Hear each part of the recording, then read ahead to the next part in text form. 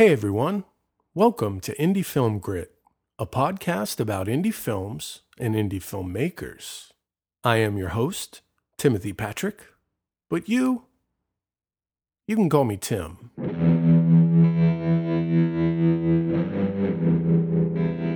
In this episode, I talk with director Brian Barnes. He's been making indie films since 1987, and his new feature, The Redeeming, is making its world premiere at the Horror on Sea Film Festival this coming January. We talk about film school, corporate videos, and how he made his first feature film for next to nothing. Let's get into it.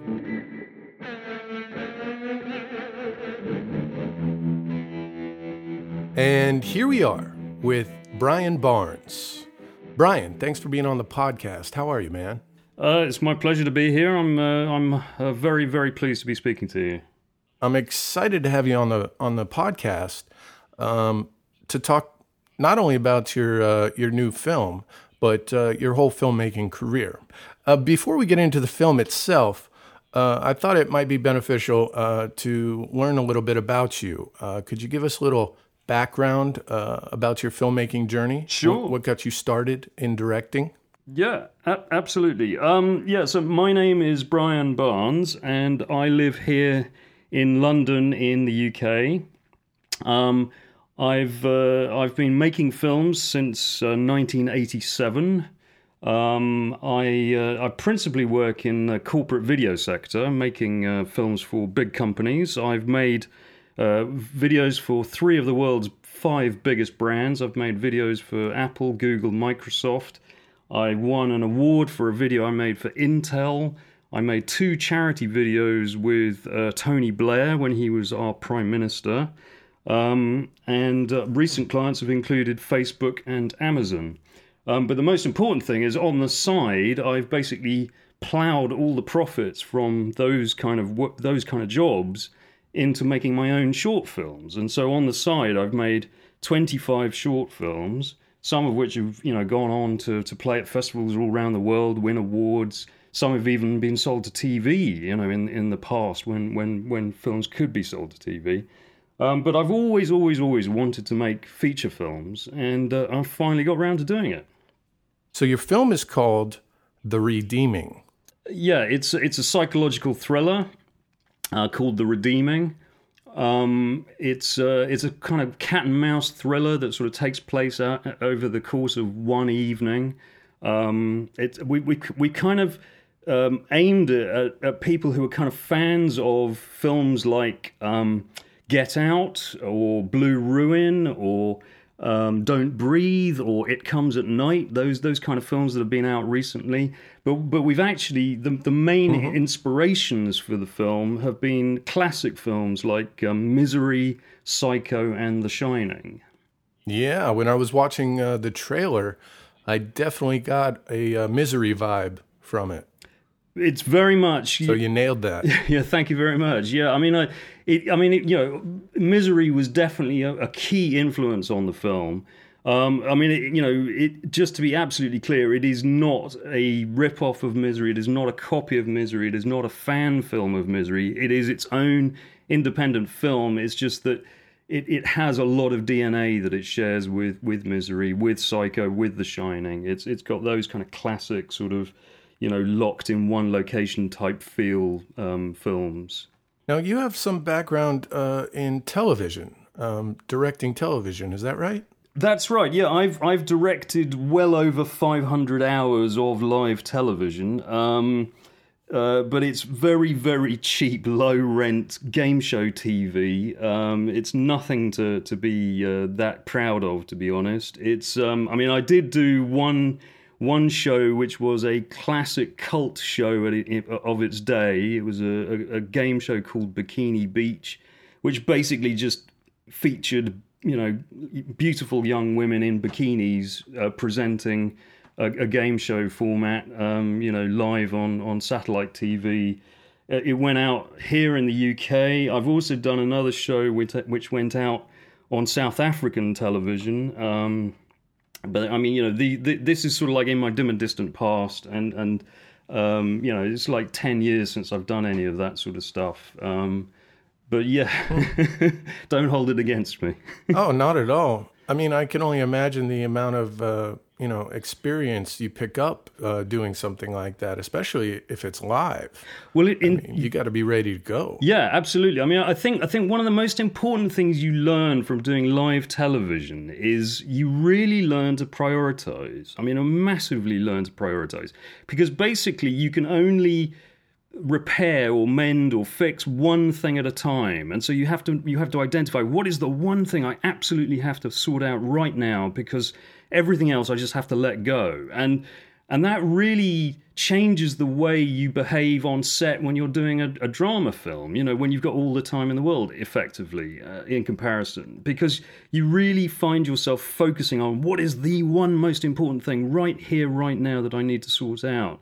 And everything else kind of you let take care of itself. I mean, for example, like when I work with actors, obviously we follow a script. I'm always very careful to develop a script, and when I'm working with actors, we stick to the script. But I'm also a massive believer in improvisation, and so I will allow my actors to come up with fresh ideas, fresh material on set when we're shooting. But I'm always, got my eye on, what is the main thrust of the story, and I don't let that sort of get pushed to one side or whatever. So, it's kind of like a meld, a blend of, rigid sort of planned behavior and improvised behavior, and I kind of find this happy medium between the two. And there's one moment in the film which I'm really, really proud of, because it's a moment that Joyce, played by Tracy Ann Wood, it's a moment that she completely improvised, literally seconds before we shot that scene, and we were sort of running through the scene, and I was saying to Tracy, this scene isn't quite working for me. We need to do something else here. And she sort of came up with this idea. It's kind of like a body language move that she did. I can't really go into specifics because it'll spoil the moment if you haven't seen the film. But Sure. but that. I mean, even though we were shooting up against incredible time pressures on the film, she still felt relaxed and free enough to be able to sort of come up with new improvisations on set while we were shooting, and that's kind of how I love to work with actors, to keep them free and playful like that. And I, she really enjoyed it and I really enjoyed it, and we both got a lot out of it, Is it true that you went to film school? That's right. Yeah, I went to the Royal College of Art Film School, which is actually it's the same institution that Ridley Scott went to and that Tony Scott went to. But they Ridley Scott was there as a graphic designer, not as a film student. Tony Scott was there as a film student. But I mean, obviously, they were there many, many years before I was there. But I was there many, many years ago now. I mean, I was there in 89 to 91. I was there, so it's a considerable time ago for me now. I mean, it was a great film school. I loved it because. We had a very, very small class. There were only 25 of us on the class, and it was kind of like self-directed learning. So we had tutors there who were kind of facilitators. They didn't actually teach us. They sort of created an atmosphere where we could learn to collaborate and form our own teams and all this kind of stuff. So we developed a very sort of very strong self-reliance, and pretty much all of us, when we graduated, went straight into the business because we were so self-sufficient that we were able to set up our own production companies, and sort of get going. So, like, I left film school in 91, and I set up my production company immediately, and immediately got into making corporate videos, and I've been doing it ever since. So that's fantastic. Yeah. I mean, that's definitely an argument for young filmmakers to go to film school. it is a very good way to learn. But I mean, like, don't forget, back in the early 90s when I was at film school, the main reason we went to film school in those days was to get access to kit and to meet other filmmakers, like-minded filmmakers. Now, today, of course, with the internet, Sure. you can meet other like-minded filmmakers really easily just by sort of cruising the chat rooms or Facebook groups or whatever. I mean, like, you and I are speaking to each other, over Skype. You're in California, I'm here in London. We've never met. We didn't even know each other existed until last week, kind of thing. In addition to that, you're talking with me from the future. Indeed, I'm 8 hours ahead of you, aren't I? Yeah. My day's all gone, whereas you still got your whole day to go. Yeah. It's fantastic. Yeah, so basically what I was saying is, the reason why we used to go to film school back in those days was, to get access to like-minded collaborators and to get access to kit. Now, of course, these days, anybody and everybody's got kit. I mean, like, we've all got a phone. I've actually been using my phone as my second camera on many of my corporate shoots, because my phone is so good now that I can shoot on my phone, for my sort of like B camera cutaways and stuff like that when I'm shooting on my A cameras. So, it's a completely different world from when I went to film school. Right. So and I mean, I'm a regular contributor and reader on Quora. I don't know if you know Quora, but I mean, Quora is a fantastic site where people can, discuss at length really sort of deep, meaningful subjects, that are important to them. And, one of the things that we talk about on Quora is films and filmmaking. And, there's always someone asking, should I go to film school? And these days, to be honest, if you're just starting out, I wouldn't know really whether to advise you to go or not to go, because you can create your own your filmmaking community, through the power of the internet, and you've already got a good enough camera on your phone that you don't really need access to kit. What you need is just to make stuff. And when I bought my very first camera of my own, and I'm not talking that long ago. I mean, it's only like just certainly under 20 years ago that I bought my first camera. The first thing I did when I bought my first camera was I made a little film. I made a little idiotic little film of a Smurf, like a toy Smurf, sort of being chased by an entity down the corridor in my flat, kind of thing. And I did that, just to learn how to use the camera, but also to learn, the power of visual storytelling. Because when I first got my first camera, it was the first time I'd ever owned my own means of production. Up to then, I'd always had to hire in kit, and so when I first got a camera, I was able to play with it and to explore it so much more freely than when I'd had to pay to hire in kit all the time previously. And having that kit available to you all the time makes it so much easier to learn filmmaking. And actually learning how to make films is so much easier now than it was when I went to film school. And for that reason, I think, well, yeah, it's not really worth going to film school. Sure. From that point of view. But, of course, one of the things you learn at film school, if it's a really good film school, one of the things you learn at film school, of course, is the history of cinema. And that is a really useful thing to learn. Because if you know how previous directives have solved problems that you're facing in terms of, how do I tell this bit of the story or whatever. If you look at someone like, what Truffaut did or what Hitchcock did or, what Wim Wenders did, how, or Werner Herzog, how did he solve these problems? Then that's a wonderful resource to be able to use. But then at the same time, innovation in film comes from your own imagination. It doesn't come from copying past masters, So sometimes it's better not to know what the history of cinema is, because then you might come up with something completely fresh, Right. So, yeah, I mean, whether to go to film school or not is such a difficult debate these days. It really is. Yeah, I mean, like, 25 years ago when I went to film school, it was, it was a no-brainer. You had to go to film school because it created a network for you. I mean, like, the first job I got out of, I mean, there's something we haven't talked about, actually, is that the first job I had when I came out of film school was I worked in commercials. I worked in commercials for 2 years after I got out of film school as an editor. I was editing commercials, and I got that job purely on the basis of knowing somebody at film school who knew somebody who was looking for someone, So, and that network is was the power of being part of a film school in those days, and that networking still holds true today.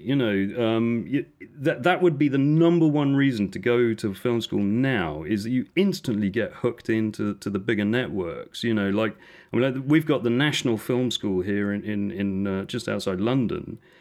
You're pretty much guaranteed that if you graduate from that film school, you get introduced to the top BBC drama commissioning editors, and you'll pretty much be working for the BBC pretty quickly if you go to that film school.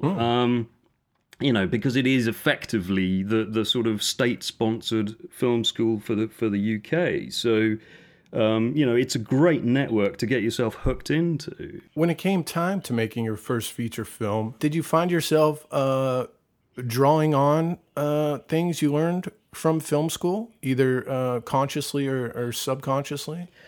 Well, I know for a fact that for at least the first 5, if not the first 10 years out of film school, whenever I was faced with a production difficulty, my first question to myself was always, how would we have solved this at the RCA, the Royal College of Art, my film school?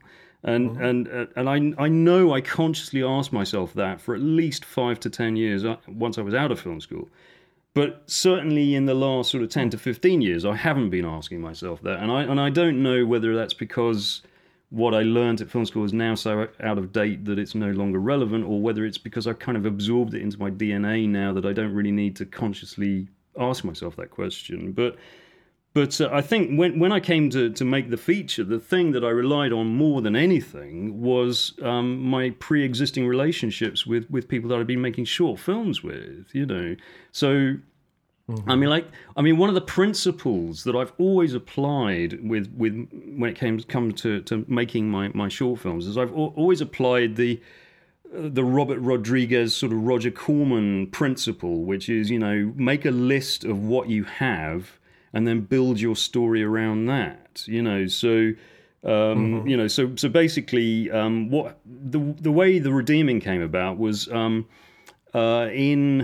late 2013, I managed to get a company to commission me to direct a commercial for them. And the budget on that was really quite sizable. It was a good budget. And so I decided, because I had that budget, I would spend quite a bit of the money that I had available on doing some really big casting sessions. So I held these really big casting sessions at Ealing Studios here in London.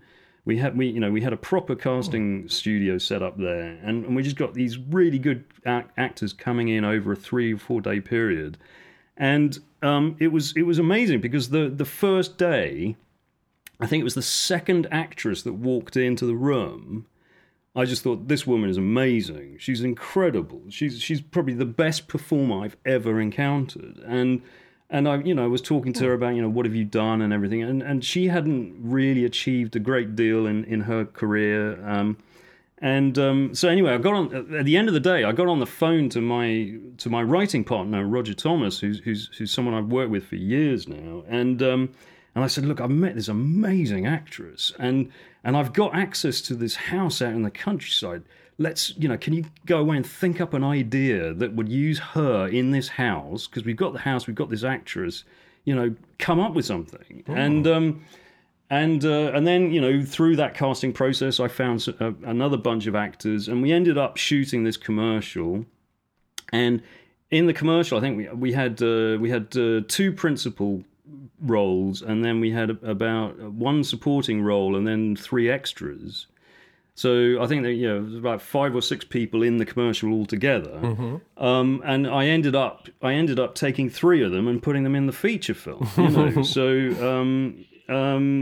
basically, I got Roger, my writing partner, to write this script, and basically at the end of the commercial shoot, I pulled Tracy to one side and said, "Look, Tracy, I think you're fantastic. I really want to work with you.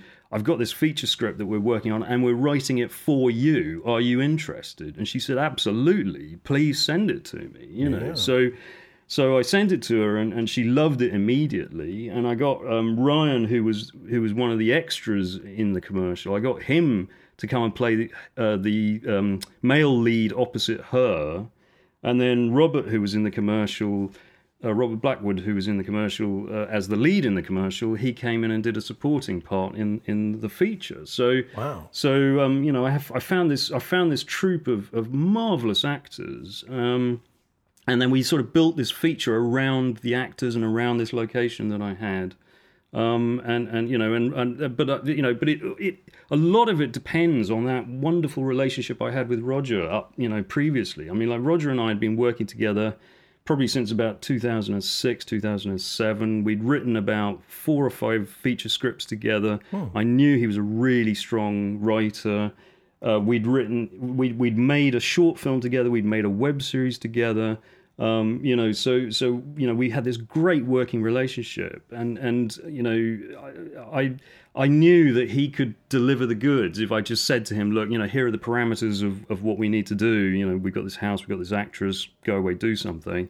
And he cooked up this script in no time at all. I mean, I think we had a first draft certainly within 6 weeks of me sort of picking up the phone to him that first day. Nice. And we were shooting. We were shooting within. I mean, that would have been October time, and we were shooting by January. So, because everything was in place. I like it. You don't waste any time. Well, ironically, as it turned out, I said to Roger, "We've got this fantastic location," but then as it turned out, 3 weeks before we were due to shoot, the location fell through, so we then had to find another location. But if that location, and as it turned out, the new location we found was much, much better than the first location that we had. So, in the end, the film turned out so much better than it was ever going to turn out originally. But that, that's the luck of the draw, isn't it? But I mean, but it just proves my point about this idea of, make your list of what you have available, and then build a story, build a concept around that. And then there's nothing to stop you going ahead and shooting if you do it that way around, because you don't have to find the money to go and find the location because you've already got the location. You don't have to. We basically, in the film, we needed a gun in the film, we needed a car in the film. Well, we already had those because that was in the list that I gave to Roger. I said to Roger, "I've got this house, I've got this actress, I've got this gun, I've got this car. Do something." Right. And he came up with this fantastic story, and. It really is a marvelous, marvelous film, and I'm so pleased with it. And so many directors that I talk to, they always regret their first feature, and they say, "Oh yeah, we had so many problems, it didn't work out. It'll be better next time," kind of thing. And I've been making films since 1987. I've been making films for 30 years, and. And I've been wanting to make a feature film since I started making films in 1987, because I've always felt hemmed in by the short film format. I've always wanted to make much longer stories, but I was also always determined that my first feature would be a very good film. And so that's why it's taken me so long to get round to making one, because I was never happy with the scripts previously. Or I couldn't find the right actor, or I couldn't find the right location, or I didn't have enough money, or all these reasons why a film just doesn't happen. And you're happy now? So you're happy with the way it worked out, or if you could do it over, would you go back in time and nudge yourself? Hey, don't wait so long. Make the feature. Well, I mean. If I had tried, let me put it this way, if I had tried to make this film 25 years ago, let's say, it would not have been as good. There's no way it would have been as good. Absolutely no way, because I have, in the intervening time, I have trained and performed as an actor myself. And by doing that, I have learned how to work with actors so much more effectively than I was working with actors, 25, 30 years ago. And, and also, I mean, like back, 25 years ago, we would have had to shoot this on celluloid, and celluloid is unbelievably expensive. And, and I've developed a new working method since digital came in. I've developed this new working method that basically would be impossible to do on film, because I like to do a lot of on-camera improvisation. I like to do lots and lots of takes. Not in the David Fincher way of trying to sort of a war of attrition with your actors and sort of wearing them down and everything. I like to experiment. I like to try things out. I like to, let's try it this way, let's try it that way. And you can't do that on film because you just can't afford to do it. Right. But on digital, you can do it. But I mean, like we've managed to make this film for dirt cheap money. I mean, like basically, there's a car that features in the film. You won't have seen it in the trailer, but in the film there is a car that features in the film. We shot the redeeming for half the cost of that car. So we made it for next to nothing. This film. I mean, wow. Post-production has been much, much more expensive. I mean, post-production has become so much more expensive than it used to be because, to get through the quality control on all the aggregator platforms now, you need to have 5.1 audio, you need to have a proper grade on your picture and all this kind of stuff. So, and that costs money. So, so we've actually spent a lot of money on post, but to actually get the film in the can cost next to nothing. And that was kind of the way I designed the project as well. Because it was my first feature, I knew I didn't know what I was doing. So I thought, okay, well, what we'll do is we'll shoot this as cheaply as possible so that if it turns out to be a pile of rubbish, we can either abandon it, or I can cut it down and just make a short film out of it, or we can just forget the whole thing ever happened and go on and do another one, So... But as it turned out, I was so happy with what we got that that I thought, okay, well, it's now worth spending the money to finish this off properly and do the full post-production and deliver it and get it out there, And so I'm very, very happy with the film. We're doing our world premieres coming up at the end of January at the Horror on Sea Film Festival in Southend in Essex here in the UK. That's it's a good festival. It's a world-renowned horror festival. We're a psychological thriller, so we're a good fit. And we're doing that on the 28th of January, or January the 28th, as you might say it in America. And then we're coming out on VOD platforms, on iTunes, Google Play, and Amazon Instant Video the next day. So wow. So you'll be able to see it. How did you come up with that strategy of, we'll premiere at a festival and then the next day VOD? How'd you come to that decision rather than multiple festival routes or trying to get distribution? Well, I mean, I've been to the Cannes Film Festival a number of times, and the reason I went was to go to visit the market to do research on how to sell and package films. And basically, what I discovered in my research was that if you're an unknown director, which I am, with unknown actors, which my actors are, with unknown writers, with no money, the only way you can sell your film is on the genre. That's the only way you can sell it. That's so you need to look at, well, what are the top selling genres?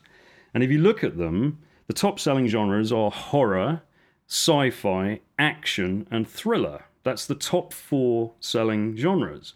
So I didn't want to do a straight horror because I'm into psychological horror, but I couldn't think of a psychological horror idea that could be sustained for a feature film length. So that's out of the question for me for this project.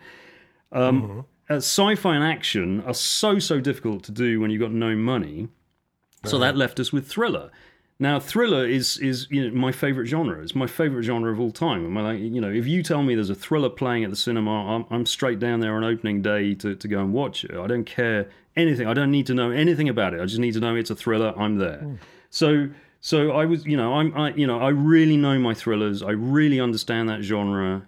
So when I found through my research that thrillers sell pretty well, and I know how to make a thriller, I thought, okay, fine. That's something I can do. So basically, the idea was, okay, so I'm going to make this thriller, and I'm a nobody. My actors are nobodies. I've got no money, but because it's a thriller, that will be the hook. That will be the thing that people pay attention to. So basically, my idea was that because you've got that genre hook, you don't need to do much of a festival run for it because, the genre is doing the selling for you. But you need to go to a festival so that you get press coverage.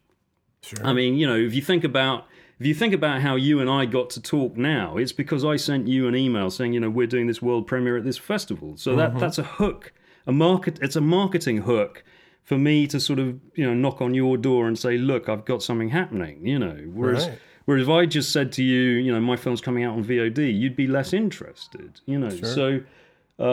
So the world premiere at a festival is kind of like the only bit of marketing that you need to do other than the, this is my genre kind of thing, So, but also, because of the research that I'd done at Cannes, I worked out how to create the right sort of image for my film, how to package my film, so that when I pitched it to distributors, I was expecting a good result, and as it happened, I pitched this film to my favorite distributor. I made this sort of short list of the distributors I wanted to take the film. I pitched it to the top one on my list. And they said, yes, okay, send us a screener. We want to have a look at this film. The screener is 85 minutes long. I sent them the screener, and 90 minutes later I had a deal. Wow. So basically, they watched the film, and it took them 5 minutes to work out what deal they wanted to offer me, and they offered me the deal. So, and that was because I'd done my research, I'd worked out how to package the film, I'd worked out how to pitch my film, and I basically gave them what they were looking for, and so it was a no-brainer from their point of view, Wow. And that's basically, that's part of the reason why it's taken me 30 years to get around to making a film, because I've spent all this time trying to work out, how does business work. What do I need to do to make my film attractive to people? All this it takes so much time to learn all this stuff. Yeah, I'm sure. It's so hard to work this all out. And all that time I could have been making films, but they probably wouldn't have been as good films, and they wouldn't have been as successful films, So, ultimately, I don't know. Should I have made the films earlier? I don't know. I really don't know. I mean, if you look at someone like, the Duplass brothers, they've been making films for years, and their first ones weren't that great, but they've now matured into fantastic filmmakers, So, but they've had that prominence all the way through. So, did they have the right strategy compared with me? I don't know. I really don't know. But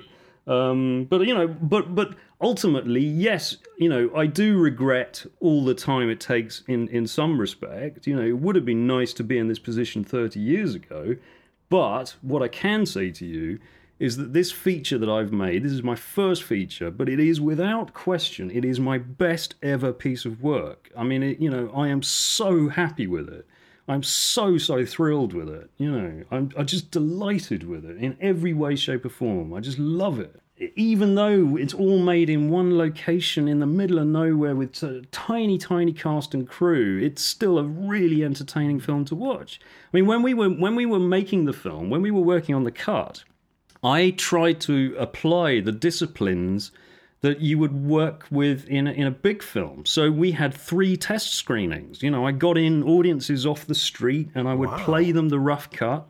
And then I would get them to do the questionnaires and the whole deal. We did proper test screenings on this film. That is some next level indie filmmaking right there. But Tim, this is what I said. This is all these years of research that I've done on, how do you make a good film? How do you make your film work in the marketplace? You have to do the test screenings. You have to make sure your film is working for an audience, because if it doesn't work for an audience, you've got nothing, Right. But the important thing is that even though, I was playing like a rough cut, ungraded, with temp sound and temp music and all this kind of stuff, the film always scored at least 7 out of 10. Wow. Always, at least 7 out of 10. It's very impressive how you've gone about this and how well organized you are. I think a lot of young filmmakers could learn a lot from your preparation. Well, I mean, it's interesting you say that because I have actually, as part of the package of the film when it gets released, I am actually doing an educational package to teach indie filmmakers how we did what we did, basically. So, there's a package on our script development, how we did that. There's a package on, how we designed our shooting plans, all that kind of stuff. I mean, I did a course actually that I still sell now. I did a course to teach indie filmmakers how to get into corporate videos because I've been working in corporate videos for 30 years now, and when I go to a networking, I often get newer filmmakers coming up to me saying, what do you do? And I say, I make corporates, and they say, oh, that corporates, yeah, I've always wanted to get into corporates. How do I do that? And I found that it was almost impossible to give them advice sort of like there and then on the spot a networking, because the subject is just so huge. Mm-hmm. And so I spent 5 years developing and researching a course, and I recorded this course. It's a video course that you can get online. And it's a 4-hour course, but it's distilling down my 30 years of experience in the business down into 4 hours, basically. Is it 7 or 8 episodes? I can't remember now. But anyway, there you can watch the first 2 episodes for free. And if you want to buy the course, you can use promo code IFG30. That's IFG30. If you use that promo code, you'll get a 30% discount on the price. That's very interesting. Is it IFG for Indie Film Grit? That is for Indie Film Grit. It's a discount code specifically for you, Tim. Oh, I feel so special. Thank you. So basically that Succeeding in Corporates course teaches you everything I know about making corporate videos. And, remember, I've had a very successful career in corporate videos. I've made videos for Apple, for Google, for Microsoft. I've won an award for Intel. I've done stuff for Facebook and for Amazon in the last couple of years. I made 2 videos with Tony Blair. So, I know what I'm talking about. So what is the next move for you? Are you looking at taking whatever you make off of this film and making another feature? Are you going to make another short? Well, yeah, that's a really good question, Tim. As I said to you earlier, my sensibilities have always been much more about feature films than short films. I've always wanted to make features, and I felt so much more comfortable making a feature than I did making a short. But since I've shot The Redeeming, I actually shot another 2 shorts. Oh, wow.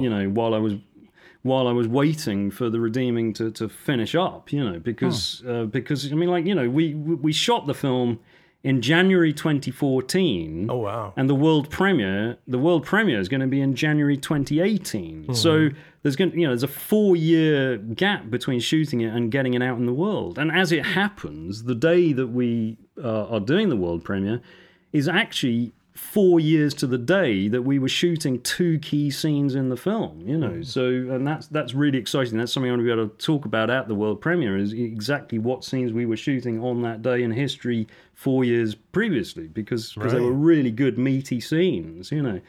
But yeah, I mean, like shorts are something that you can just get together with a few mates and you can shoot it in a weekend and, you know, done and dusted, you know, you can get it edited maybe in a month or two and it's out in the world. A feature film is a major piece of work. I mean, like before I made The Redeeming, I went around asking people who had, you know, made features before, you know, what's your advice, what's your top tip, blah, blah, blah. And a lot of people said to me that making a feature film is pretty much the same as making a lot of short films back to back.